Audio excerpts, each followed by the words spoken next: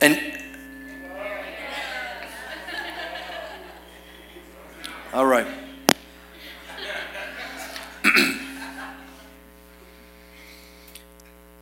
Can you hear me? My guess is you probably could hear me before.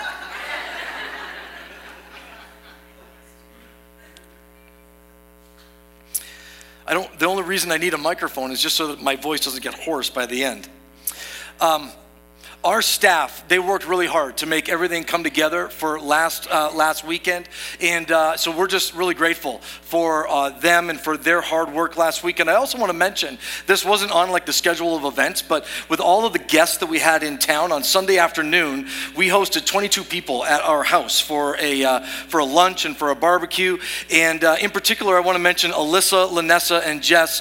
They came over to our home and they really helped to make everything come together. And we literally wouldn't have been able to serve 22 people lunch if it wasn't for them just kind of serving and helping out at our home. And they really went above and beyond like the call of duty, as it were, because like at the end, like my house was completely clean. By the end, there was like nothing left for us to do to clean up afterwards. So thank you. More than anything, our hope and our prayer was that last weekend served as that kind of reminder of God's goodness and faithfulness throughout the history of City Church, as well as an invitation for us to look forward with joyful anticipation. All right? So, in our previous city and in our previous church, every summer they would do a picnic. And at the picnic, there would be different games and different competitions. And one of those games, one of those competitions, was a 4-person ski race. How many of you have ever seen something like this?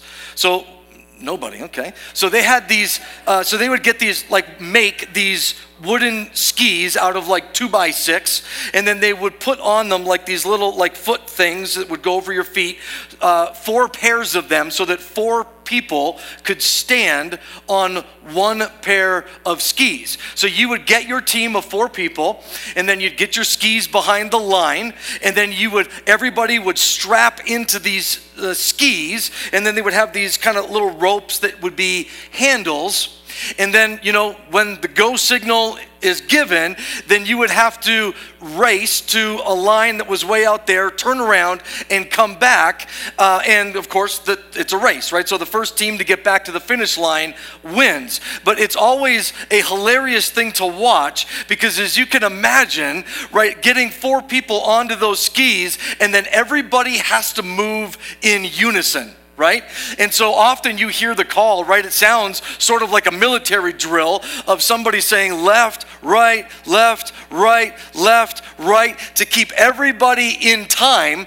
Because if somebody steps a little too quickly, or if somebody is a little bit slow in getting their feet off the ground, the ski stops, and all 4 people end up going like this and kind of crashing to the ground. And it was a really great kind of object lesson because you had to get 4 people who could come together and then operate in unison, right? They needed to be able to get together and then be able to operate and coordinate themselves in a way where there was a unity that allowed them to get from here to the end and then to back in order to try to win the race. And you know what I discovered is that kind of unison, that kind of unity, it is really hard. And there's a lesson here, and it's simply that unity is hard. Unity is hard. Today there's division everywhere. We know that. We could be divided by the P word. I don't even know if I want to say it. We all know what it is, right? We can be divided by politics, which is so divisive. We can be divided by geography, like where you're from, where you live. We could be divided by social and economic differences. We can be divided by race. We could be divided by language. As Christians, we can be divided by doctrine and theology. How about sports? That divides us. Are you with the Cowboys or the 49ers? Maybe you're with the Broncos. Maybe you're a fan of Taylor Swift.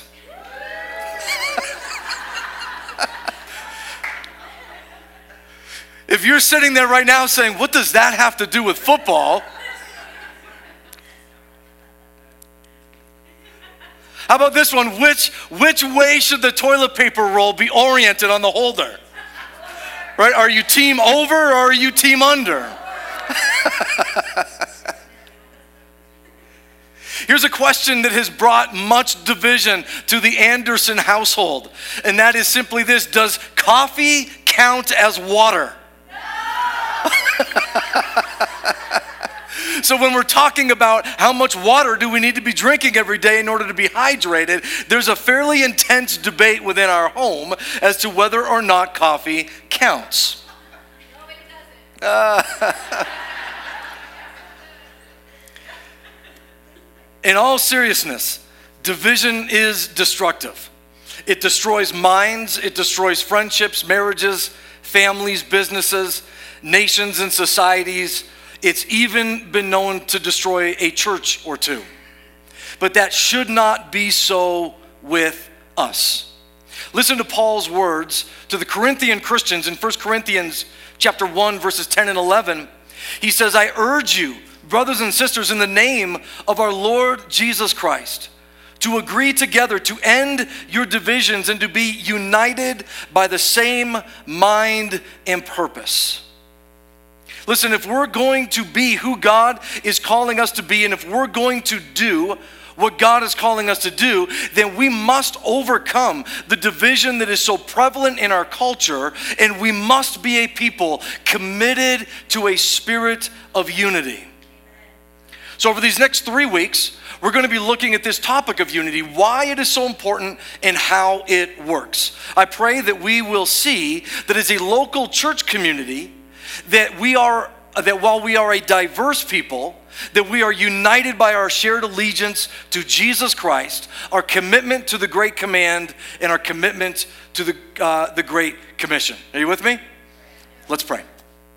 So, Father, we just thank you for this day, for this moment, for this time in your presence, to worship you, to give you honor, to give you thanks for your goodness, your faithfulness, your greatness in our lives. We thank you for your word that is a light to our feet and a lamp to our path. We pray today that as we open your word to look at what it can teach us today about unity, we ask, Holy Spirit, that your presence would flood our lives, would flood this place, that you would open our eyes and our ears, that we may see what you want to show us, and that we may hear what you want to speak to us. And we thank you for it in your precious name. Amen. In John chapter 17, we read Jesus praying for his followers. This is towards the end of his time on earth and with his disciples. It's kind of after the Last Supper, but before he is arrested in the garden. And Jesus is praying for his disciples. And in verse 11, Jesus prays, I will remain in the world no longer, but they are still in the world, and I am coming to you, Holy Father. Protect them by the power of your name, the name that you gave me, so that they may be one as we are one. In John chapter 17, continuing down in verses 20 and 23, Jesus says, my prayer is not for them alone, referring to the 12, but I pray also for those who will believe in me through their message. Who's that? That's us. That's Jesus praying for you and I. I pray for those who will believe in me through their message, that all of them may be one, Father, just as you are in me and I am in you. May they also be in us, that the world may believe that you have sent me. I have given them the glory that you gave me, that they may be one as we are one, I and them, and you and me, so that they may be brought to complete unity. Then the world will know that you sent me and have loved them even as you have loved me. So, a couple things I want us to see here. The first is that our unity is rooted in the Trinity. That our unity is rooted in the Trinity. Now, the Trinity is an important concept theologically for us as Christians, and essentially, and we don't have the time, I mean, it would be weeks of digging specifically into that, but essentially it is to say that God is one. We believe in one God, but we also believe that God is three. That God is made up of three distinct and diverse persons, and yet the members of the Godhead are perfectly united. God is a triune community of three, which are perfectly united in love and in purpose, and we, His church, are called to be a community of many distinct and diverse people who are united together because all of us are in Christ. This is pictured very well in communion, which we just participated in worship, that it is our participation in the body and in the blood of Jesus, which does something within us that unites all of us together in Him. And so our unity is rooted in the Trinity. I want us to also see that our unity provides the world with convincing evidence that the gospel we preach is true. Most of the reasons for the division and strife that exists in the world also exists in this room. Think about it. Think about in your mind all the things that bring division in the world. Most of those things exist right here. Maybe not all of them, but most of those things exist in this very room. So what's the difference? It is the presence of God in our lives and in our midst that creates and maintains a spirit of unity. It is God's presence that makes the difference. It's His presence in our lives. It's His presence in our community.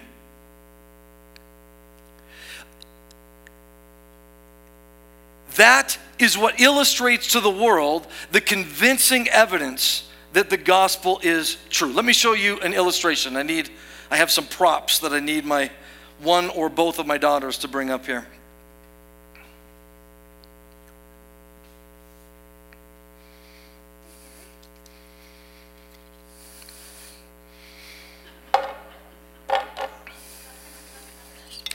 I would like Daniel to know that I'm confident enough in this experiment that I will leave my iPad on the table here while we do this.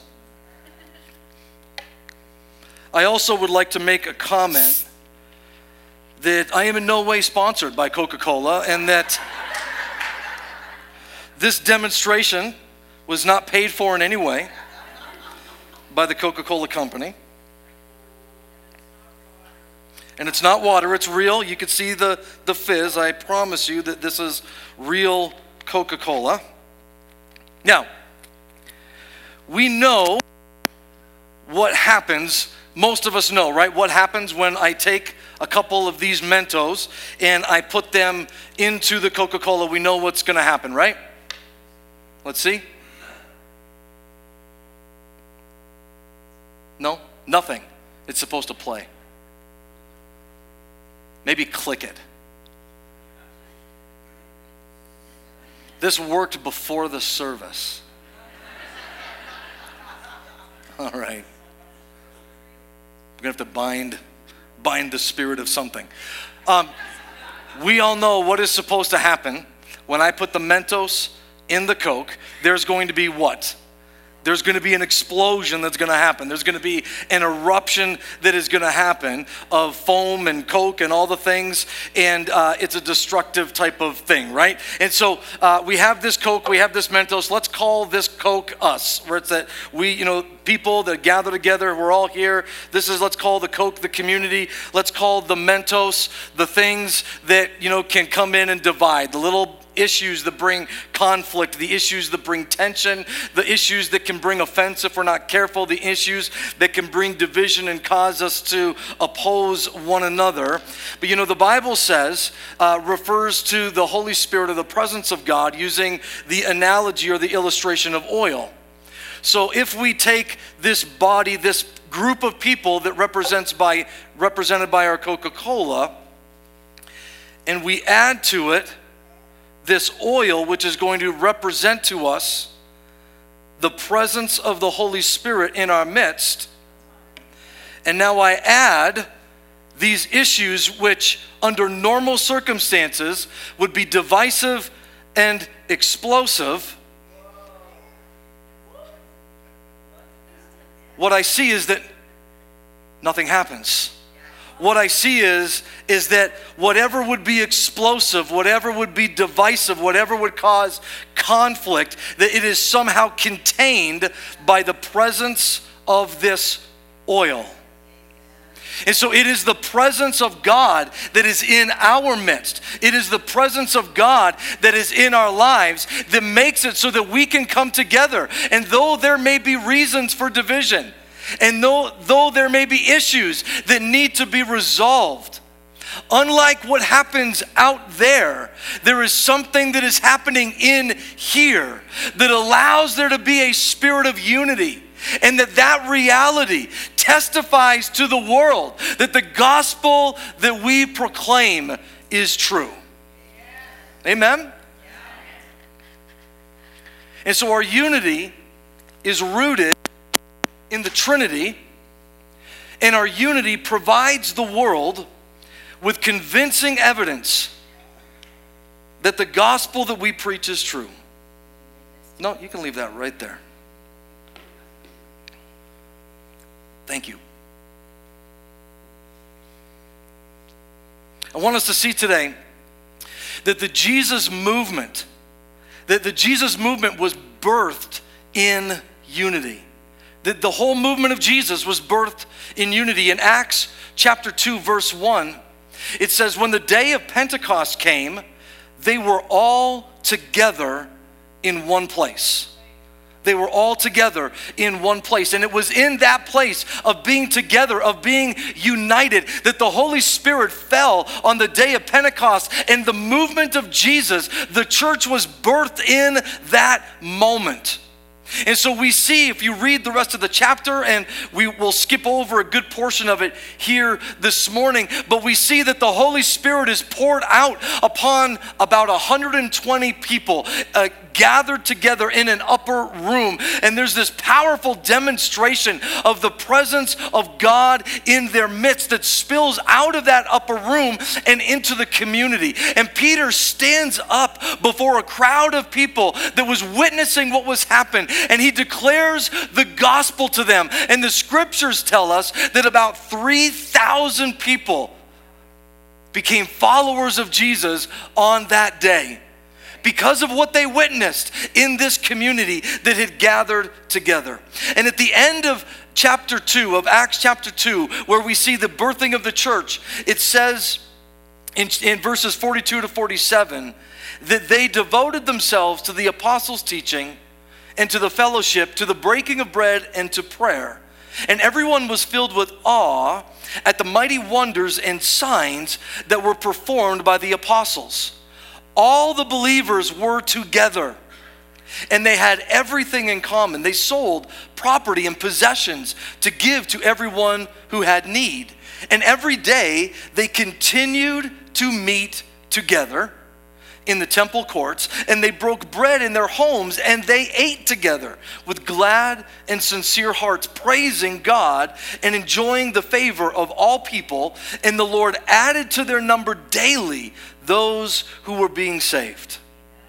So I want you to see that they were together when the power and the presence of the Holy Spirit fell upon them. There's something about a people gathered together in a spirit of unity that opens a door, that is an atmosphere in which the presence and the power of God is poured out in our lives and in our church. The unity or togetherness of the first community of Jesus followers resulted in a global movement that swept through the then known world and is still advancing today.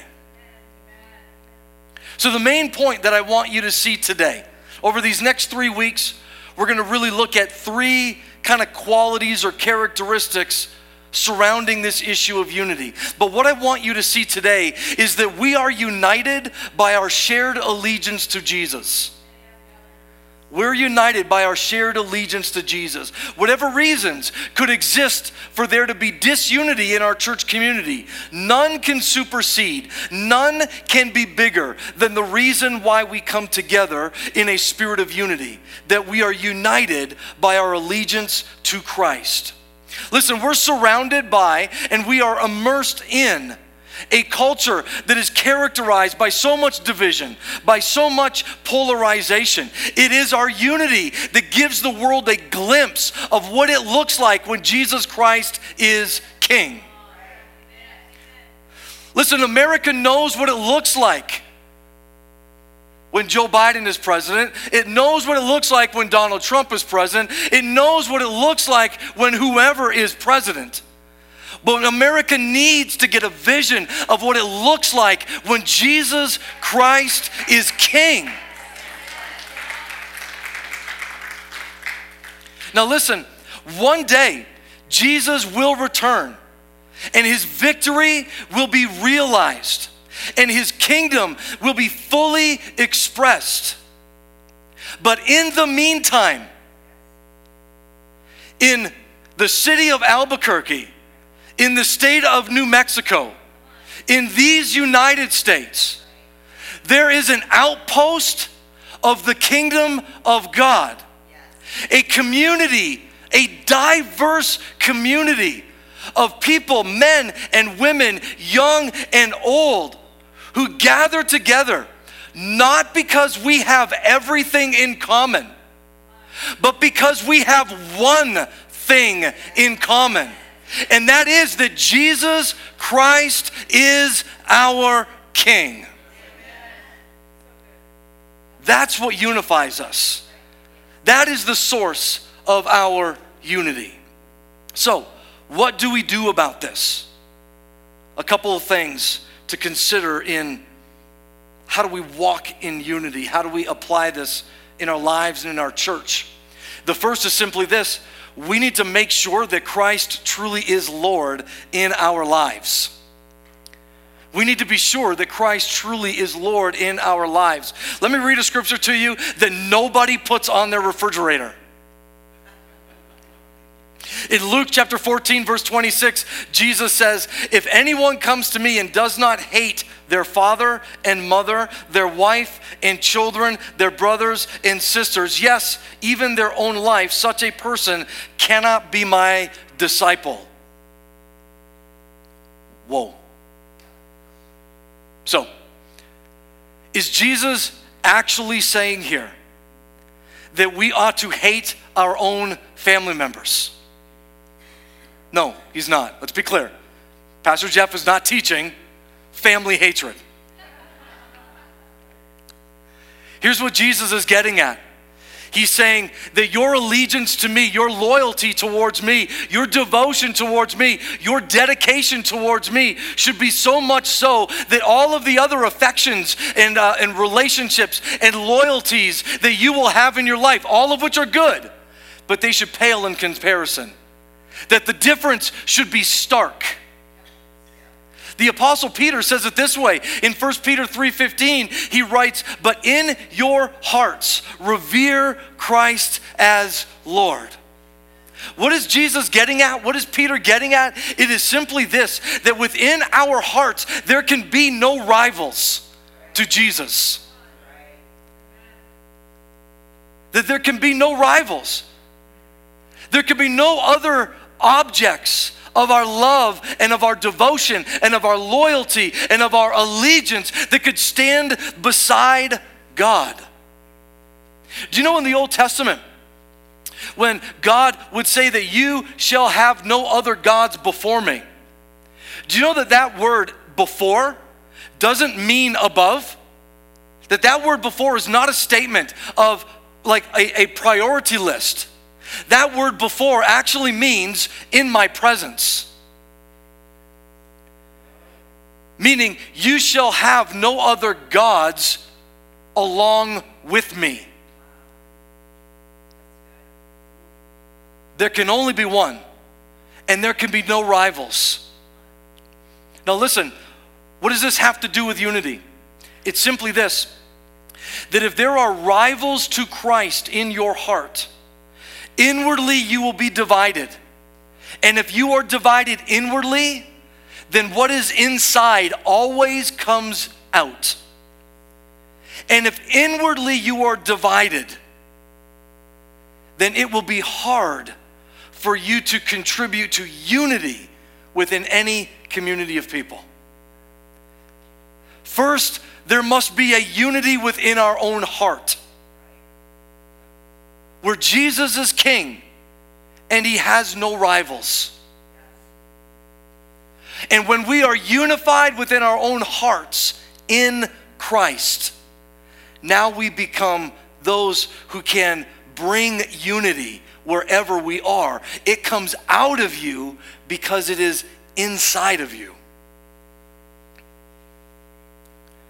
Secondly, so make sure that Christ is your Lord. Secondly is decide that unity is worth fighting for.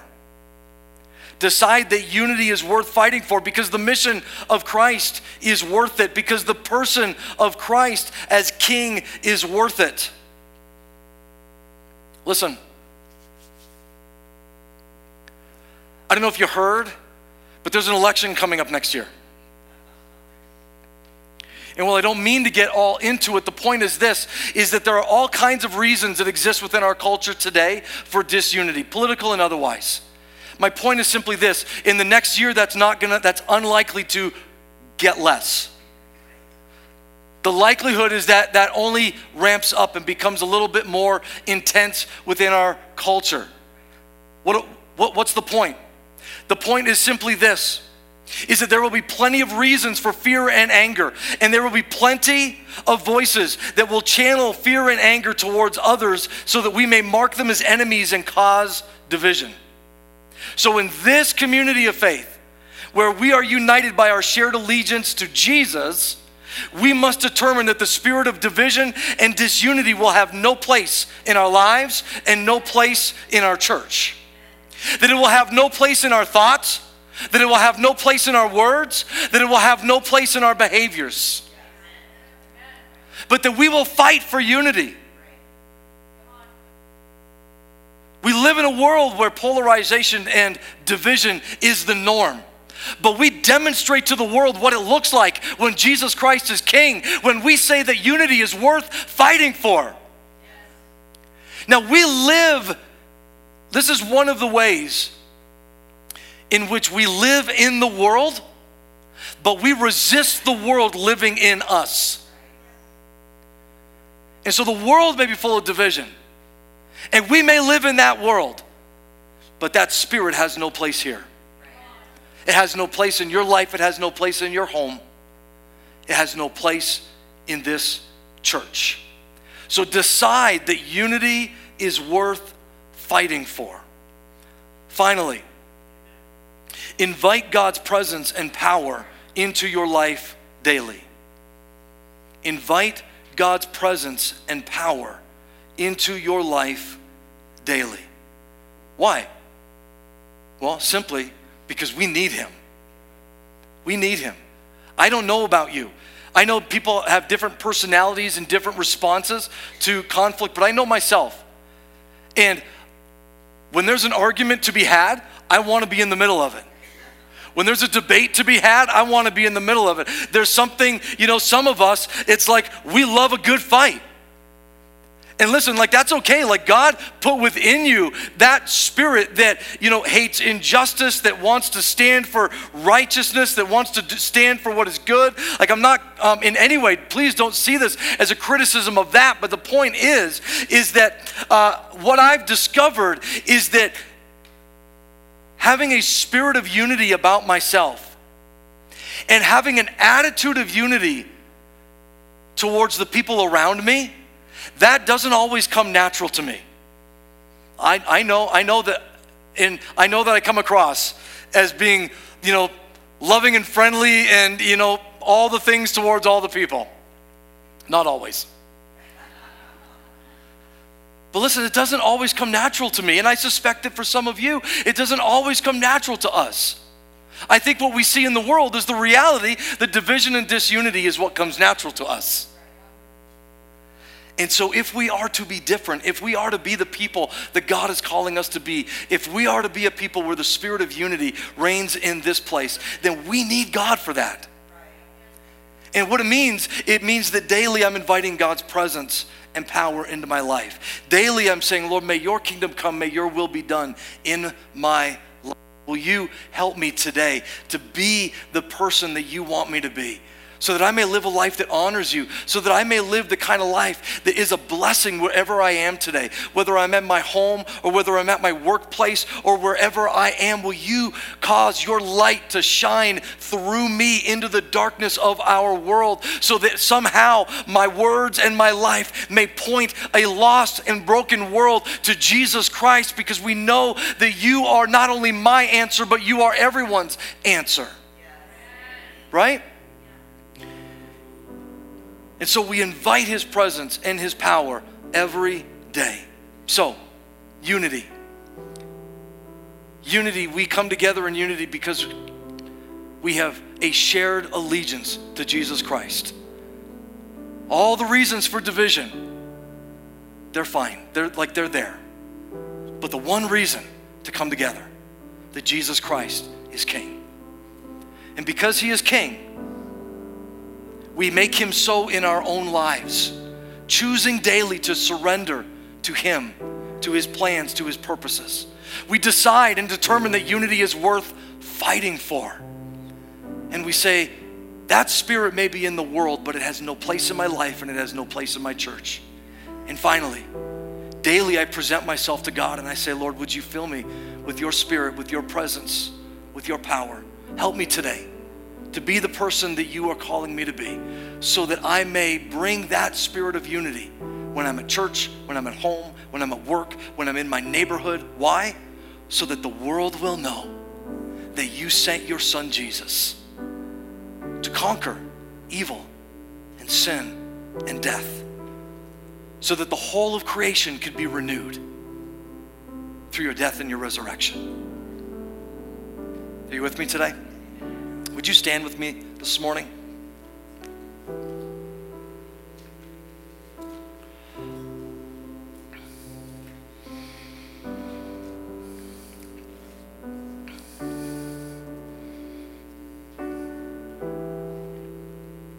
I want us to do just a couple things, but here I would love us to just stretch our hands out to the Lord today and just to thank him, to say, Lord, I thank you that you have brought us together as a local church community, Lord, that you have brought us together, that you have done so that we could experience unity in our midst, so that we could experience the reality of your kingship here in our lives and in our church. So can we do that? Just stretch our hands out and just say, Lord, we thank you today.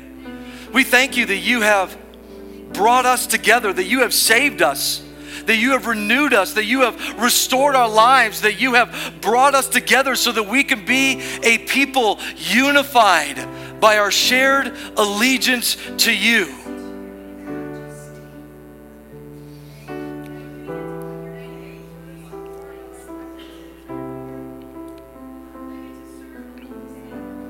Thank you, Lord Jesus. Thank you that you brought us together, Father. Thank you that you brought us together in a spirit of unity, Lord. Thank you that you brought us together in a spirit of unity. Come on, just lift up your voice and just begin to say, Lord, would you help us? Lord, help us to be a people who fights for unity. Help us to be a people who fights for one another. Help us to be a people committed to unity, that there will be no division in our lives. There will be no division in our families. There will be no division in our church. That though that may be in the world, that spirit that is in the world, that it has no place in our lives and it has no place in our church. Come on, just you express that to the Lord in the lifting of your voice. To say, Lord, help us to fight for unity. Help us to fight for unity, that the world would know that you sent your son.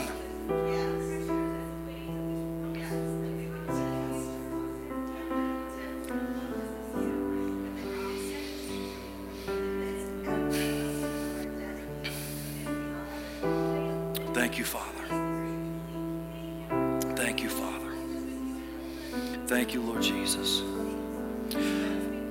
Father, I pray, Lord, that you would forgive us, Lord, for every moment where we have allowed ourselves to be carried away by a spirit of division and disunity, where we've allowed, Lord, those divisive thoughts to take root within our minds, where we have allowed divisive words to be on our lips, and where we have acted in ways that have not promoted unity. Lord, I ask today that you would forgive us.